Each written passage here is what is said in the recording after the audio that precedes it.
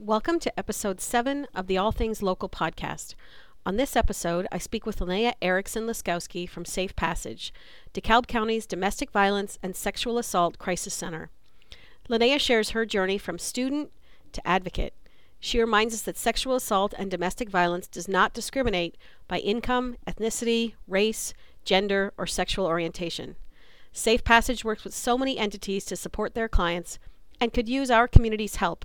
So think about volunteering, donating funds, or items they're in need of, like gas gift cards, especially as we come into the holiday season. Enjoy the episode.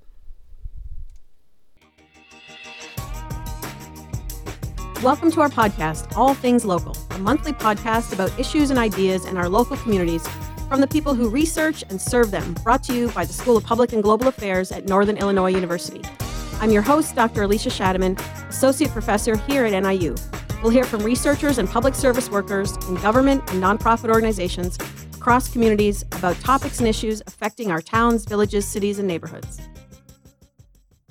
So my name is Linnea Erickson-Laskowski. I am the Director of Prevention and Communication Services at Safe Passage, DeKalb County's Domestic Violence and Sexual Assault Crisis Center. I've been working with Safe Passage for about 4 years. I originally moved out to DeKalb for grad school, was really interested in nonprofit administration and nonprofit management. After graduation, decided to stay in the community, worked first at Kish Health System in program management, and from there started getting involved in the community, came across Safe Passage at a community event, got caught in with the VAWA subcommittees that were going on at NIU, and that kind of looped me in from the hospital into Safe Passage, and I've been there ever since and have loved working for them. My undergrad degree was in history with a minor in political science. But where did you get your start? What was your first job? Yeah, my first job, beyond kind of the standard babysitting, things like that, right. My first job was as a lifeguard at the Slater Community Pool. So my teeny little town of 1,000 people growing up had a big pool, and they let 16-year-olds be in charge of keeping kids alive there. So I was a lifeguard, and I worked there for several summers throughout high school. And then I was a camp counselor and continued lifeguarding and doing canoeing and adventure camping and all sorts of outdoorsy things that I do not do anymore. But lifeguarding was my start in the professional world. And was that for a public agency? Or was that, I'm assuming it was maybe a park district or something? Or do you know? A community pool? It was a community pool. Yeah. I think it was just owned by owned by the city. So our teeny little town had managed to pool their resources, so to speak, over the years, and had that pool for about 50 years. It was just run locally. A public service kind of orientation. I've never thought about that before, but started in public service. There you go. Didn't even realize. You want to talk to us about Safe Passage, what you guys do and what your mission is, how you serve the community? Yeah, absolutely. So our mission at Safe Passage is to support survivors and end violence through advocacy, intervention, and prevention. We work on issues of domestic violence and sexual assault. We're a dual agency working on both issues. We've been in the community since 1981. We originally began as a grassroots network of safe houses, people who recognized that domestic violence was a problem in our community and that people needed safe places to go. So there was a network of volunteers who would open their homes for the night and say, if you don't have a safe place to go, you can come stay with me. Tomorrow night, you're going to go stay with someone else.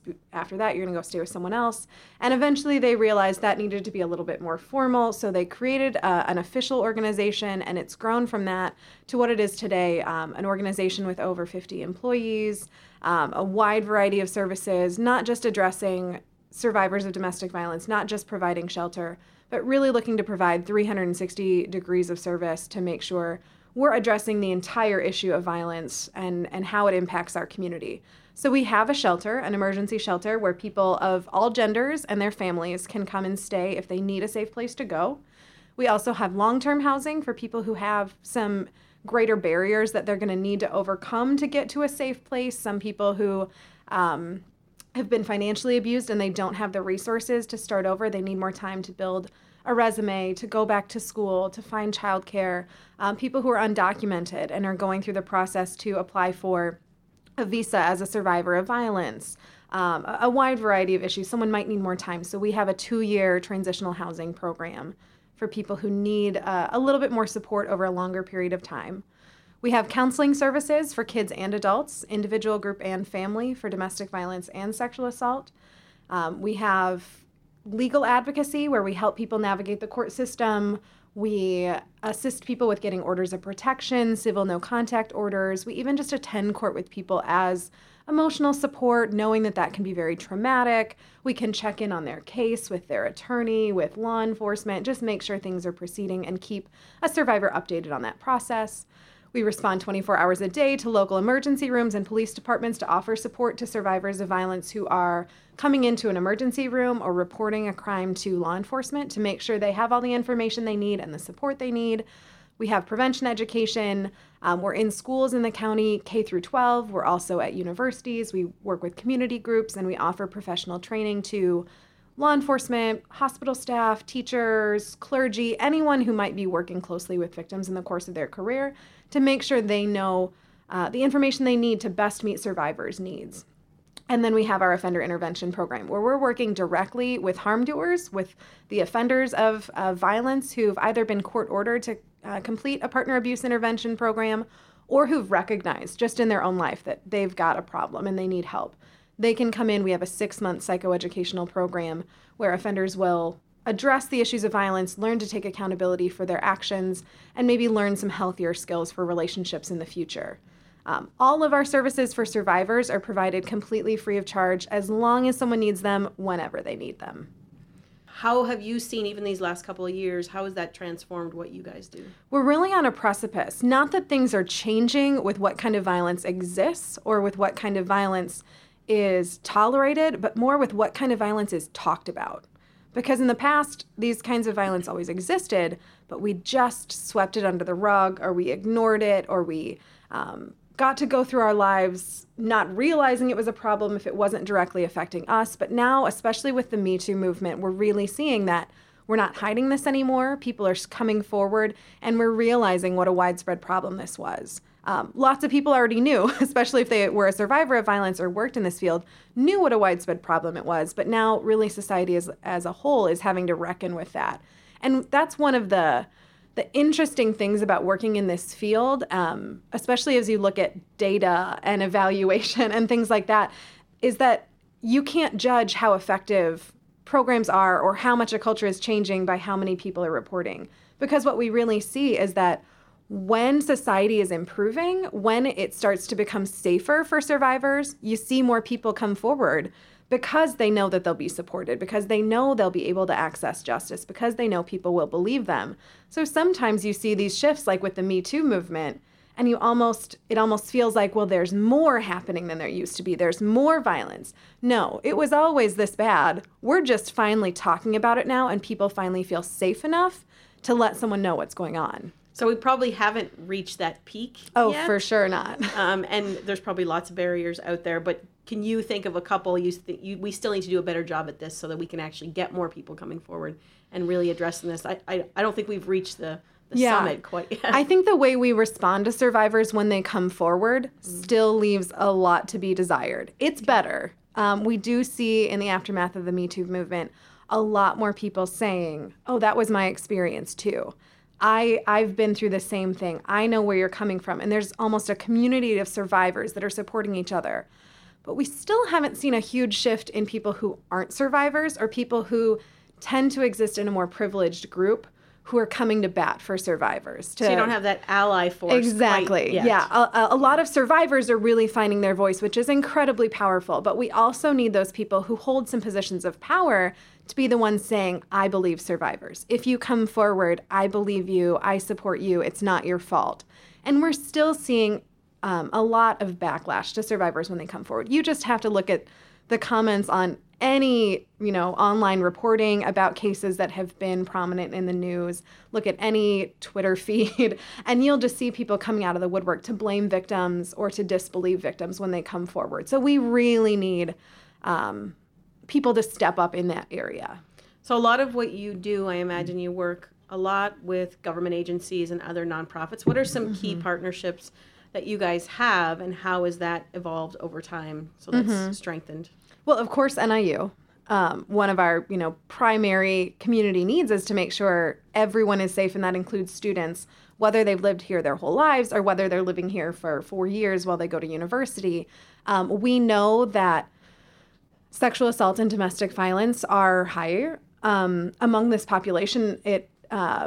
Young people aged 18 to 24 tend to be at some of the highest risk for domestic violence and sexual assault, and that's your typical age for college students. So we know that it's a community that's at high risk, and it's also a community that really has a hard time coming forward. It's estimated that 90% of the time when someone's sexually assaulted on a college campus, they don't tell anyone about it. So we've been working with NIU over the years to make sure that not only the services that NIU provides are accessible and available for students, but that we're able to provide those services to students as well. And students know that they have options, they have people who care, they've got neutral parties who are 100% on their side. And we've been able to kind of meet that need with NIU so they know it's not just a campus issue, this is a community-wide issue, and we're part of the community welcoming you and wanting you to be safe. So making sure that our services complement NIU's and that every option that a student could want is available. So that's been a really important partnership to make sure that we're reaching students as community members in DeKalb. We've also been working really closely over the last few years with the DeKalb County Nonprofit Partnership to provide training to our staff as we continue to professionalize. Domestic violence and sexual assault work has always been a grassroots led movement, and it's always been a survivor-led movement. But at the same time, it has grown and expanded. There's a lot more funding and a lot more resources available to agencies looking to provide this work, and we always want to be providing that work in the best way possible to best meet the needs of survivors. So DCNP has been an incredible wealth of training and resources for our staff and for our board to know how can we provide services, not just that we know in our hearts our survivors need and our community deserves, but services that we can prove are making a difference and are really meeting people's needs. So thinking about your staff, a lot of the work that you do is pretty emotional, pretty intensive. Yeah. 24 hours a day, as you said. How do you support your staff in this work? And what are the things in place for them to make sure that they're okay as they do this work? Yeah. I have been very impressed with Safe Passage for its commitment to staff well-being. That's been one of my favorite things about working for this agency is that I feel valued as an individual and supported as an individual. Not just the work that I do, but who I am as a person. They really want you to be well as you're helping other people. And so our agency really invests in self-care. And that's everything from, monthly get-togethers and fun activities that our staff plan for each other, to holiday parties, to self-care days where we just recently had a self-care day where one of our staff led the rest of our staff in a journaling exercise, and one of our other staff led an art therapy exercise. We have wellness days where Kish Health System brings nurses out to do kind of your basic wellness checks. So we do a lot of self-care activities, and that's really encouraged and supported. We also have a generous PTO policy, and it's not like in some agencies where you have PTO, but you better not take it. Right. It is encouraged. And paid time off. Exactly. Yeah. Nice. Paid time off. Yeah. It is encouraged that you need to take some time off. You need to, refill your own batteries before you can really help anyone else. So it's encouraged that you're investing in yourself, you're really checking in with yourself, and really knowing yourself well. So we have a really strong mindset towards staff development and investing in self-care. And that's so important because otherwise you burn out and you're going to move on from those helping agencies where you could experience a lot of vicarious trauma. Have you seen any changes in the types of people you're serving at Safe Passage just in the last couple of years? Are there populations that are shifting either demographically or any demographic changes that you've seen in the clients you serve? Our demographics tend to be pretty reflective of the demographics in our community. One of the things we know about domestic violence and sexual assault is that it impacts everyone pretty consistently across the board, across demographics. There are people who have greater access to resources, which means they need our services less. For example, I think of our partner abuse intervention program. We know that the likelihood of someone being an offender cuts across every demographic. But the likelihood of someone being arrested, charged, and convicted of domestic battery does not.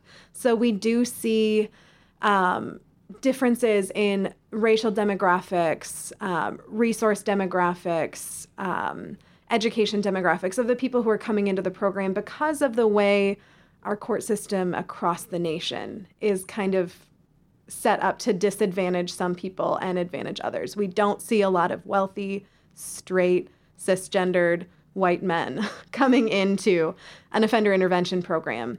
And similarly, in our victim services, we see that people who have a lot of resources, people who are wealthier, people who are from upper middle class, they tend to have other places that they can turn to for resources. So maybe they'll come and talk with one of our counselors, but they're less likely to need to stay in our shelter. They can afford to get a hotel room, or they have a family member who can put them up for a while, or they can afford to get a new apartment on their own.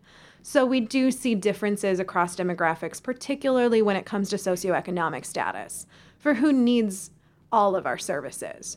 But we know that domestic violence and sexual assault happen equally across demographics. One of the things I would say that I've seen a shift in recently has been the need for services for undocumented survivors. We've seen as the current climate around immigration has gotten more and more toxic and more dangerous, survivors who are undocumented are really facing some deep, deep hurdles to safety. There's a lot of fear of, if I don't do what my partner wants, they're going to call Immigration and Customs Enforcement and get me deported. So it's not safe for me to leave my partner, or it's not safe for me to disagree with my partner. Or if I want to press charges against my partner, I'm worried about calling the police because I don't know if that means immigration is going to be informed and I'll get arrested for that. So we're seeing a lot of undocumented victims who have found themselves in really dangerous situations and who aren't sure how to get out of that, and maybe don't have other resources that they felt like they had access to in the past. So we're seeing more undocumented clients who are coming forward who need help from an agency that doesn't require documentation proof. So we've seen, I think, an increase in undocumented survivors calling and coming in for services. So how do you work with, but sometimes against, law enforcement and the systems that you have to work within, knowing that the system is also a challenge to the people that you serve? What are those kind of partnerships? What do they look like? Yeah. Courts and police. It's difficult because we know that ultimately at the core of everything, we all have the same goal. Law enforcement has the same goal of reducing violence. The court systems have the same goal in promoting community safety. But often we have different kind of mindsets about how to get there. And so it's been really important for us over the last few years to make sure that we all understand one another, that it's not that we don't like cops or that we don't want to work with law enforcement or that we think they're the bad guys. And it's not that they think we're the bad guys who aren't trying to help. We're all for law enforcement. We're all for the judicial system providing justice. But we also see some of the gaps in the system where calling the police doesn't always help, or throwing someone in jail doesn't always help. That's not always the choice that's going to lead someone to safety. So we understand sometimes when our clients don't want to call the police, or when some of our clients don't want to testify against their partner in court. We see where they're coming from with that. And our job isn't to talk them into doing that. Our job is to support them in whatever decision they think is safest for them. So we've been doing a lot of education with the court system and with law enforcement and other helping professions over the last few years to make sure we kind of understand one another. And we know there are times when our processes aren't going to line up, where we're not going to be working in the same way, but we also ultimately know that we're all working towards the same goal, and there might be frustrations along in there, but we know that we all want the same thing. And if we can trust each other that we're working towards the same goal, that goes really far. And we've been very lucky over the last few years to really be building a great relationship, especially with our local police departments. We're currently working on a lethality assessment program with police departments throughout our county for law enforcement officers to be able to assess at every domestic violence call, what's the risk of lethality for this person? And for the highest risk people who are at the highest risk of being murdered in the future by their partner, law enforcement work to connect them directly with our services. So it's a benefit for law enforcement because domestic violence calls are dangerous for them too, and everything we can do to get a survivor into services quickly means that they're less likely to be called out on those dangerous calls. And it's a benefit for us because we're getting survivors who really need our support to connect with us as soon as possible. So that's something we've seen over the last year or so that's been a huge benefit, and we're so grateful for our law enforcement department stepping up and really taking that on. And another population, I guess, that you work a lot with is healthcare professionals. Mm-hmm. So kind of describe what that partnership looks like and how you interact with them. Mm-hmm. So we, like I said, we respond 24 hours a day to local emergency rooms. So anyone who's been sexually assaulted and comes into an emergency room, anyone who's been abused who comes in and reports that, or even just it's suspected by hospital staff, they call us 24 hours a day. Actually, under the Illinois Sexual Assault Survivors Emergency Treatment Act, it's required by law that they call us anytime a survivor comes into the emergency room who's been sexually assaulted. And then we're there to make sure the hospital knows the survivor's rights and is following those. So, for example, under SACETA, the Sexual Assault Survivors Emergency Treatment Act, survivors are entitled to immediate triage in a private room. So if the ER is just packed to the brim that night and there's all sorts of issues going on, that person can't be asked to wait in the waiting room or put into a room with another person in the hospital. They have to be taken immediately back and put into a private room. And our advocates are there to help someone who might not be as familiar with that law to remember some of those things and make sure that survivor is having their rights respected. Also, under SACETA, a survivor can't be charged for any of the services they receive in the emergency room or any necessary follow-up care. So that's another thing we can help the hospital think through what they need to do to make sure that they're not billing for that they're not billing insurance and then applying for reimbursement, anything. It can't be charged. So we're there to help remind some of those laws that we're very familiar with, that other people might not be as familiar with because they don't work with it on a daily basis. We're also there to help survivors who are making the decision about if they want evidence collection taken when they come into a hospital. And that can really be helpful for medical staff because that can be a very traumatic process. And having a supporter in the room while that's going on who can explain what's happening can make a big difference for a doctor or a nurse who has tons of other patients. They've got a lot going on. They're busy. They're trying to get through their work as quickly as possible. We're there to provide some of that bedside support and emotional advocacy that hospital staff or medical staff just aren't given the time for with how busy they are constantly. So given the scope of services, both the breadth and the depth of services, what are your key kind of organizational challenges to do all of this work? So the demand is there for sure, especially the more successful you are in getting the word out. Right. You have more people coming forward, so your demand keeps increasing. As an organization, what should the public know about how they can help you do the work that you do? So, of course, like any agency, one of the biggest organizational challenges is funding. We just don't have enough funding, and we never do. We went through a 3-year budget crisis where the state wasn't even funding nonprofits. So we've certainly experienced the highs and lows of funding, but we're always struggling to utilize our resources as effectively as possible to meet as much of the need as we can. But it's never enough to provide the wide variety of services that survivors require. And one of the other things we're finding, and I would say we've been talking a lot more about that over the last few years, is that survivors' needs are so complex now.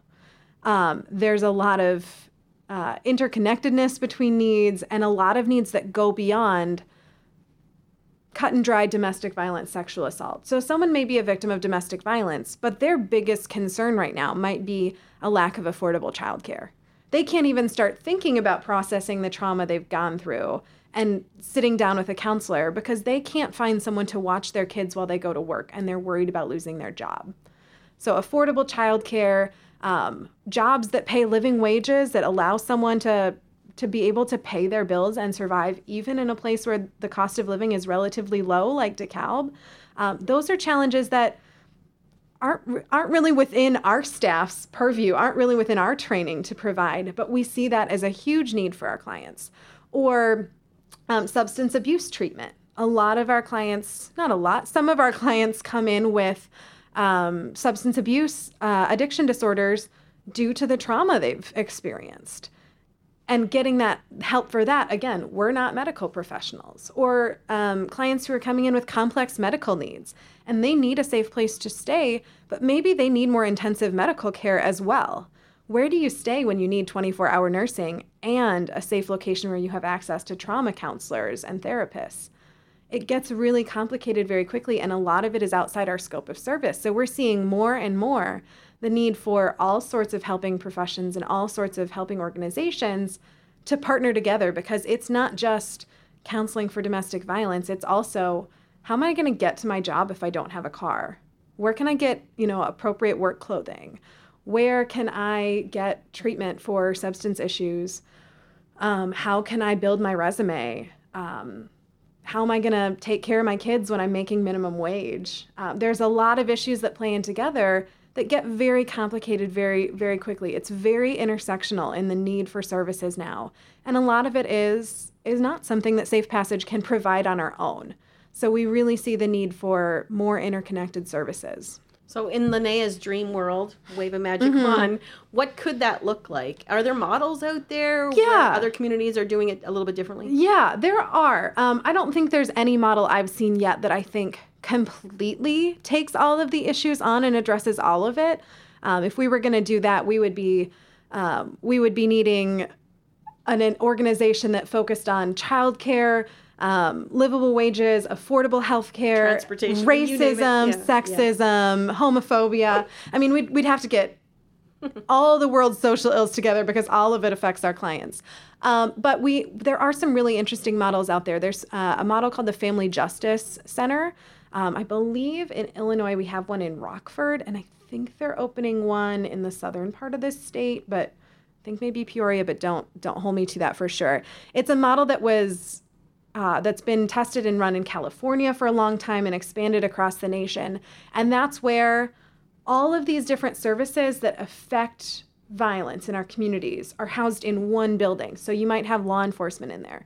You're going to have domestic violence counselors and sexual assault like a counselors. Co-location. Yep. You're going to have idea. DCFS in there. You're going to have housing in there. You're going to have job support in there. So everything's in one place. So someone doesn't have to have an appointment at Safe Passage, and then an appointment across town at the Housing Authority, and then an appointment across town at Ben Gordon for, to see a psychiatrist, and then an appointment across town for something else and something else and something else. It's all in one location, so it's easier for survivors to access the services they need, and it's easier for organizations to work more closely together. So really co-locating those services has been shown to have a pretty big effect on how those services can be effectively provided. And any particular type of volunteers you're looking for right now? Folks who might speak different languages, is that a need? It's always great to have bilingual and bicultural, Spanish language speakers, of course, but any other language. We get clients whose backgrounds are from all over the place. So it's really helpful to have people who understand that experience, a friendly face who speaks the same language as I do, who, cooks the same food that I do. That's just always such a relief for someone to know I'm not alone here. I've got someone who understands me and my background. So bilingual is always helpful. But really, anyone who's passionate about this, you can really make a big difference. And donations of items, are there things that you guys are always kind of on the lookout for? Yeah, I think you guys have an Amazon wish list, right? We have an Amazon wish list, and we keep our wish list updated on our website with our most needed items, and we change that on a regular basis because sometimes it's pillows, sometimes it's new underwear, sometimes it's headphones. It's always changing kind of what we're running low on right now. So I always recommend people check that out. We always really appreciate new items being donated. It really helps our clients to feel cared for and feel safe when they really recognize that people are going out of their way to make them feel welcome.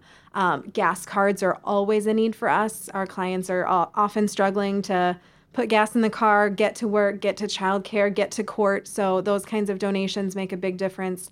Even gift cards to places like Walgreens and CVS.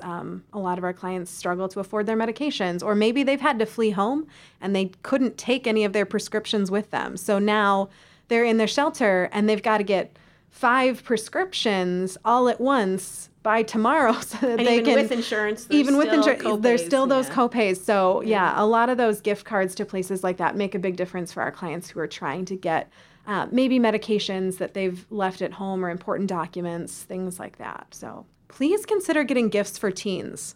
We have a lot of teenage kids who are coming in with their parents into our shelter.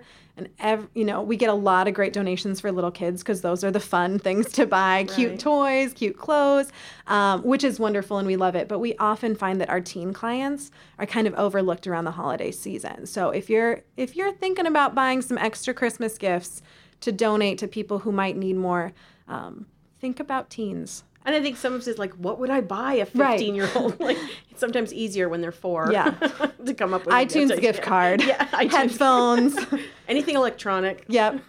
We've journals and art supplies. I have noticed that. Yeah, the adult coloring books. Yeah, adult coloring books. Watercolor pens.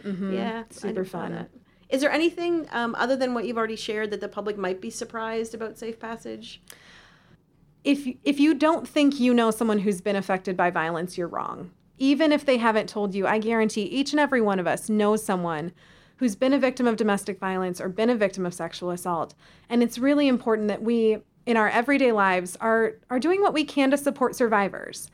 Because there's someone listening to you who's been through this, and they're kind of seeing how you react to other things to decide if you're a safe person to go to for support. So they see how you respond when there's a Me Too case in the news. They see what you do when someone makes a joke about domestic violence or about sexual assault. They're waiting to hear your reactions. And when you stand up, when you say, I believe that survivor who came forward, or I don't think those kinds of jokes are funny, or we don't say those kinds of things in our family, or when they see that you value consent, you ask someone before you hug them. They see those things and they know, okay, this is a safe place. Maybe I could tell someone what's going on. Maybe I could tell someone what's happening to me. And that makes all the difference. We need people who are speaking up and who are saying, I stand with survivors. We hope you enjoyed this episode of All Things Local, a monthly podcast brought to you from the School of Public and Global Affairs at Northern Illinois University. I'm Dr. Alicia Shadaman. Join me next time to discuss issues and ideas facing our local communities. To learn more about our faculty and programs here at NIU, go to niu.edu/SPGA.